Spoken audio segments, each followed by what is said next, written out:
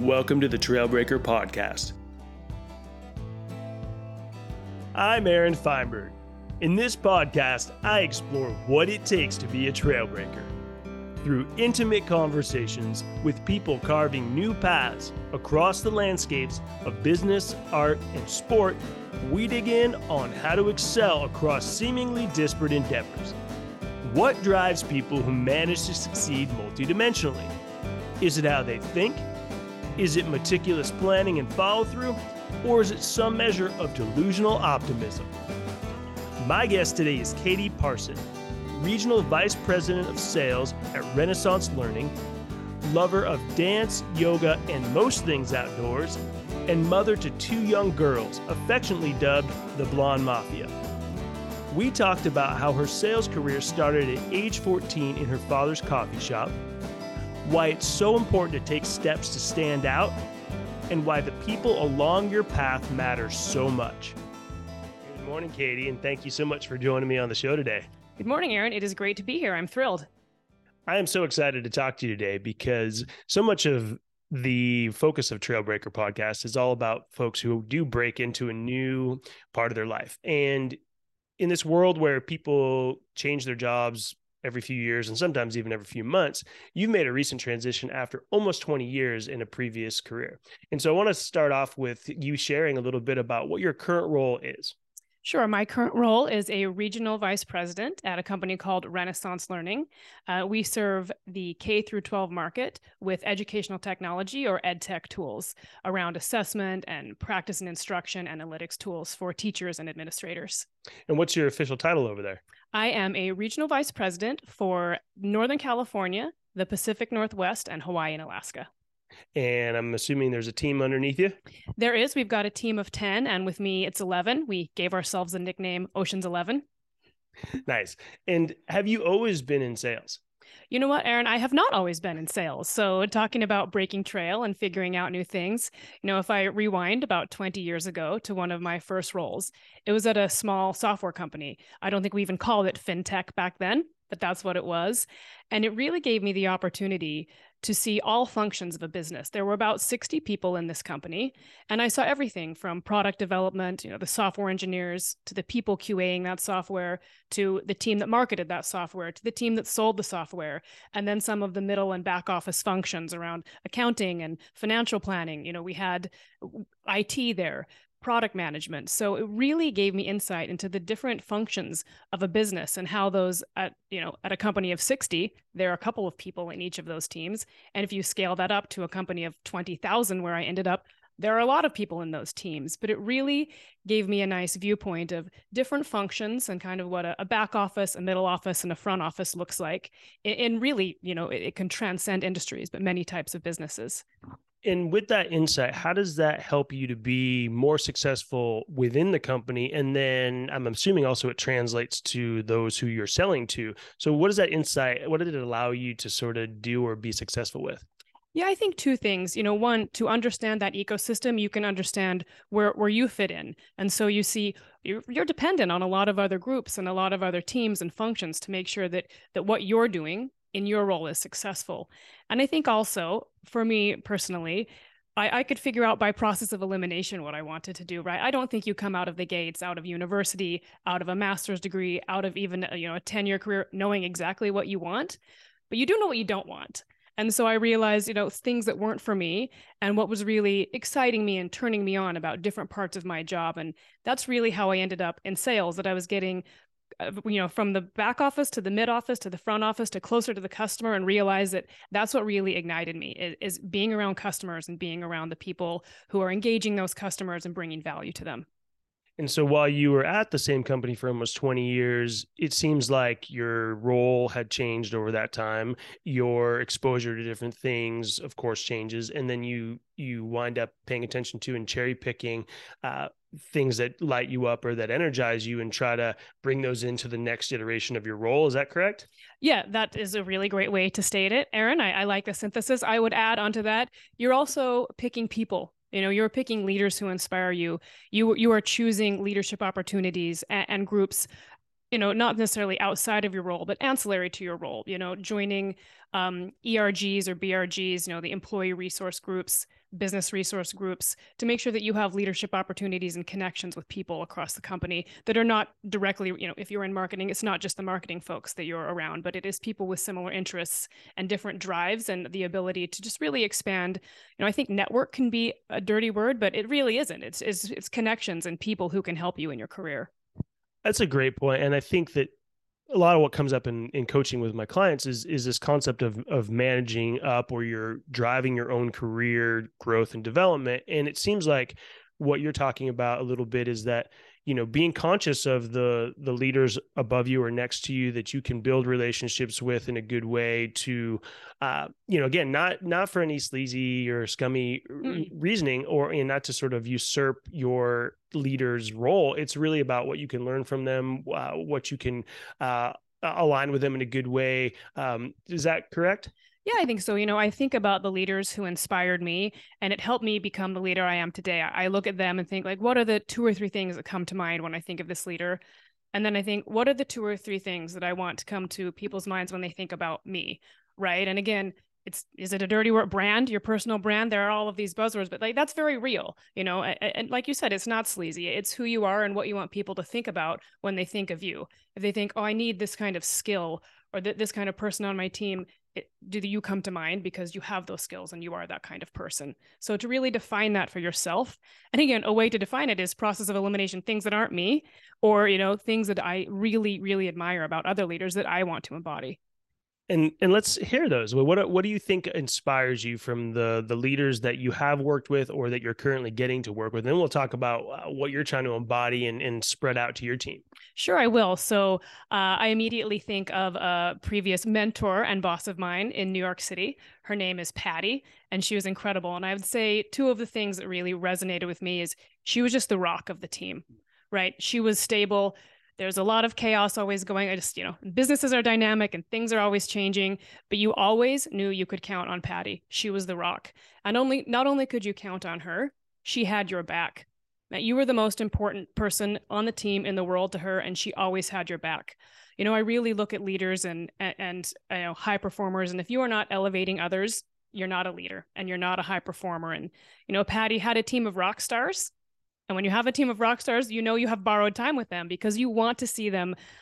A career is not a ladder, it's a jungle gym. You want to see them move across and move up. But while they are there, you really want to awaken that possibility in them. And that's exactly what Patty did. And that's what I like to do with my team. Yeah, that's such an important trait, I think, as leaders, right? Is to support your people and also to allow them to grow and to provide opportunities or support if they do need to leave underneath your tutelage, right? Because people grow, and that's a hallmark of a really good leader is to be able to elevate somebody and then also to support them as they go to their next place, especially if there's not room for them. Exactly. And I think one way that you can do that, everyone is different. That's why the world goes around. So to make sure you understand what they want by being curious and by asking them questions, understanding where they struggle, what their aspirations are, what can they bring to the team.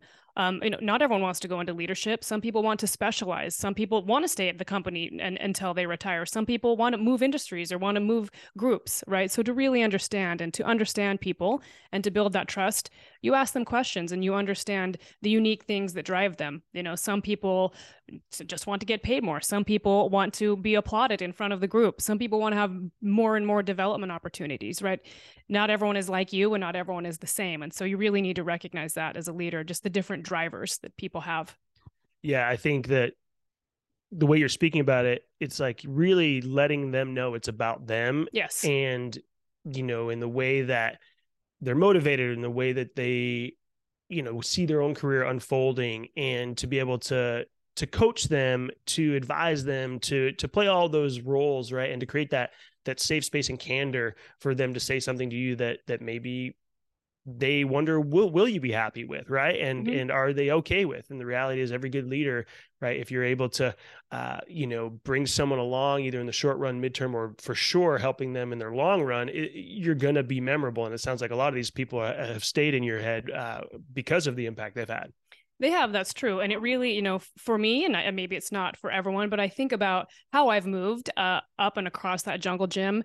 And of course, there's skills involved, but it really is people, right? It is those connections. And I think about Patty, who I came into Patty's team because she was a mentor when we went through a big merger and acquisition at my previous company. And my role was eliminated, but because she was my mentor, she brought me into her team. I had to adapt and do a new role. And I think about every new role that I've had. And again, the skills get you in the door, but the people pull you through, right? It is really about people and making those connections and just that genuine trust. And, when you're doing your job, you're interviewing for the next two. So make sure that that's seen and that's what you're doing. And I mean, the way you speak about it now makes it seem it's like very comfortable for you to go and communicate, network, connect with people. And I'm sure for all of us, there could be a blend of just personality and then also growth or professional development. But where would you put yourself in terms of someone who's like naturally just gravitates towards being a people person? Or is that something that you've had to bolster over the years?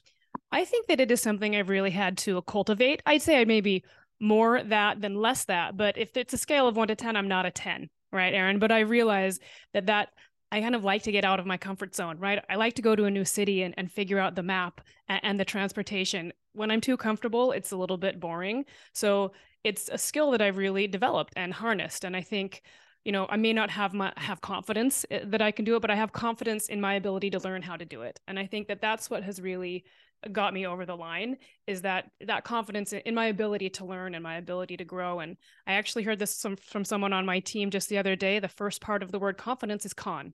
So, fake it till you make it. So, if you're not a people person, at least try. Fake it till you make it.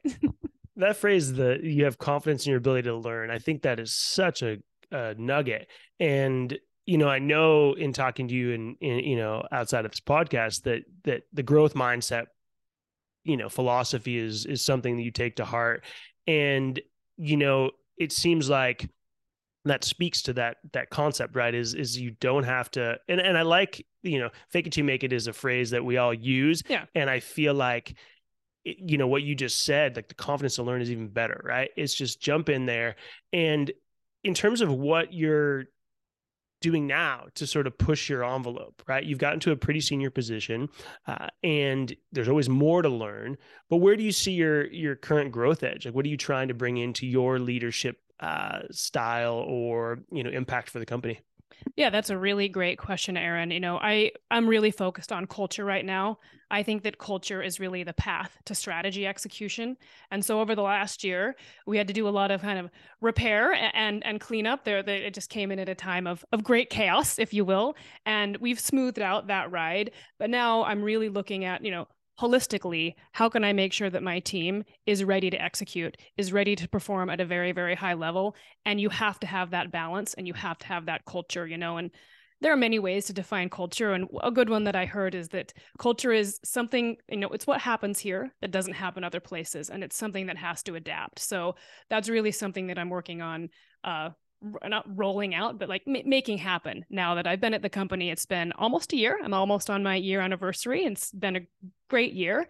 But really fine tuning, what we stand for, what behaviors we really want to reinforce, and where we're going as a team and as a company, and aligning with the strategic vision of the company.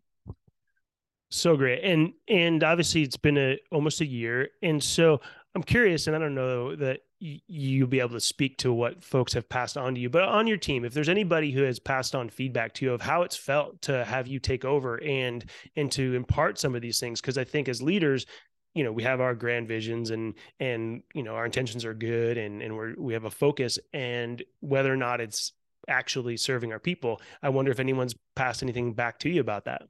Yeah, they have. And I don't like patting my own back and talking about myself, but I will answer your question. I did have to do some informational interviews to get some input for this podcast because, again, don't really want to talk about myself. But people have said, like, I do listen, right? I'm a professional listener, and I mean it. I'm not distracted when I'm listening to people. I'm fully focused. I'm fully engaged. I really take their best interest at heart, and I really take work-life balance at heart because you cannot perform. People are not just machines that work. Period. They have a life, and you need to make sure to take into account their context and meet people where they are. And people have said that I do that, right? And that I only say what I mean. And I truly do care about them as people. I mean, I think back 20 years ago to my very first job. I stay in touch with the people who, they're very, very different from me, and our lives have taken very different paths. But just, I really do care about people and what they're doing and where they're going and what's happening in their lives. And it comes across, I guess. I think it does. Yeah. I mean, anyone who knows you, I think that comes off of you. And then the fact that, it's not just lip service, right? It's Right. it's a genuine, authentic presence. And so I think that's great. And I would imagine it's, something that probably has helped you to be successful across sales over a lot of your career, whether it's, ed tech or fintech or wherever you've been selling, because I do think that customers resonate with that. They resonate with someone who's genuinely trying to build a relationship with them. And, you may stay in touch with a customer later on, but for no other reason than just to stay connected. And that's people, they remember that. Yeah, I really do care when I want, I find out their children's names and when their birthdays are, the people on my team, and I remember and I care and I mean it. And I think that, it goes across, who you're working with, who you're working for, your customers, but really that curiosity, that genuine curiosity, with customers, we're not going to jump right into business because I care about their context, right? How are they doing today? How did they get there? What do they care about? The more curious you are, the better, frankly, any conversation is going to turn out. Yeah, you hit two things that matter: be curious and listen. Correct. And then in terms of the work-life balance that you were alluding to with your team, you obviously have a couple of things that you do to try to keep your life in balance. And what are those things that keep you grounded? Sure. One thing that I really love to do is yoga. And so I make sure to have that just be an important part of my life. That is how I find that balance. I feel like yoga does for your brain what a massage does for your body. It just puts you in a really good state and, really a place where you can focus and chill out. And that's really important for me. And I mean, to tie it back to work, something that I am rolling out with my team that I did with my previous company is bringing yoga and exercise into the workday. So we're going to do West Coast Workout Wednesdays, where I bring in, virtual but instructor-led live yoga or a HIIT workout that we can do once a month as a team virtually. Just it's 1 hour of your day, 1 hour of your month, and if it matters to you, you can make that happen. But I really make sure to balance out what I'm doing professionally with what I'm doing to get in a good place mentally and physically, because you've got to have that mental and physical health if you're going to have work health. Amazing. And in terms of the growing of your folks, right? So I know that you're passionate about, your own career development, growing your people. Any tips or tricks other than the amazing things you've shared already, right, that you found over the years, right? Whether it was a leader that helped you to grow, right, or something that you're doing, that you find is unique to your brand for your people. And again, I don't want to put you on the spot, but I feel like sometimes there's these little things underneath that we haven't thought about. And so I wonder if there's any Katie Parson, secret sauce that you weave in there. Sure. I don't know if it's a secret sauce, but I'll go back to, I was a ballerina when I was growing up, a dancer, and we would do a lot of auditions, and it's high stress when you're 12 and 15. And I think it's important to stand out. And that is one way I did that with dance, is where I would, you wear bright pink, or you wear I had a favorite fluorescent green top that I would wear. And it does make you stand out, right? I do have, red hair, so that helps, but it doesn't have to be something physical. And it can also be what I was talking about earlier. When people think of you, what comes to mind immediately? She's a human leader. She cares. She can bring balance into our team. What are those three things for you, right? So I would say do something that makes you stand out. It doesn't have to be something physical, and make sure that you know what you stand for and what people think of when they think of you. And I think in terms of, as people are coming up the leadership ladder, one thing they can do, again, what I mentioned earlier, is really to elevate others. You're not a high performer, and you're not a leader if you're not elevating others. And, I know that you're not one to pat yourself on the back, but, you kind of alluded to this 12 to 15-year-old ballerina, but you actually danced at a pretty darn high level. And I just wonder, lessons learned from those experiences, because I do think that we learn a lot and take a lot from our athletic pursuits that translates later on into our lives. So anything that you felt like from that career as a dancer, you feel like really ingrained in you and has helped you to be successful through the business world? Yeah, that is a really great question. I mean, I think one thing that was enlightening to me, and maybe everyone falls into this, where you think the world is like you think the people are like you, and the world is like you. But it was interesting in dance to see how differently everyone reacted if we won or if we lost or whatever was going on. Just the different responses and reactions of everyone. That people are very, very different, and so you again need to meet them where they are, right? Some people need to be left alone. Some people need to be comforted. But I think it's really important, whether you're leading a team or you're an individual contributor, that people are going to respond very differently to the exact same situation. So that is one lesson that I took away. So cool. And I know there's a pretty important entrepreneur in your life that got you going on your very first job, and this was your father. And I wonder if we could kind of wrap up with our chat today by talking a little bit about his influence on you, and so maybe share a little bit about what Pops was up to. Sure. So Pops was a lifelong entrepreneur. His last venture was a coffee shop, kind of pre-Starbucks days, but making lattes and cappuccinos. So he taught me to be a barista, and I really thought that I would be taking over that business and would be an entrepreneur, and that was really what I focused on in university. But then my first job out of university was at Goldman Sachs at a bulge bracket investment bank, which is basically the opposite of being an entrepreneur. So the other important lesson from him was to adapt. That's where I landed, and that's really what sparked my interest at that time. And so, it's something that has come up on personality tests and inventories, that I'm an adapter. That is a strength of mine, is adaptability. So I think I learned that from him. He had many different businesses. The coffee shop was his last one, but many, many different things. And, it's a bit stressful being an entrepreneur. You're not a W-2 employee. You don't have a steady income, but you need to adapt to the things that are coming up in your life that are changing and flowing in and out. And in terms of sales, right? I would imagine you probably picked up a couple nuggets from your father on how to approach sales. What did you learn?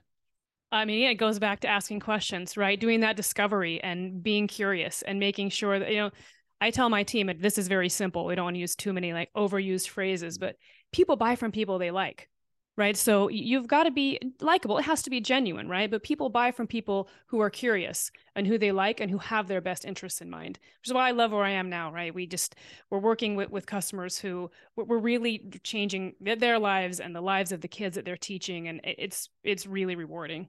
Yeah. And customer service. I mean, I think it's a term sometimes we think about in particular industries, but I just think when in sales, it's like the ability to give service to your customers, yes, I think is so critical. Absolutely. So look, I think that the education space, the children, the families, it's an area where, the world needs more support and help. Yes. And so I'm thankful for the work that you and your team are doing. Keep up the solid work. It's so nice to get a chance to talk with you. And I hope you and the folks over at Renaissance have continued success through the rest of this year. Awesome. Thanks so much, Aaron. This was great. I really enjoyed it. All right, Katie, take care. You too. Bye. The Trailbreaker podcast is created by Aaron Feinberg with production support provided by Michael Morey. More interviews and videos can be found at aaronfeinberg.com.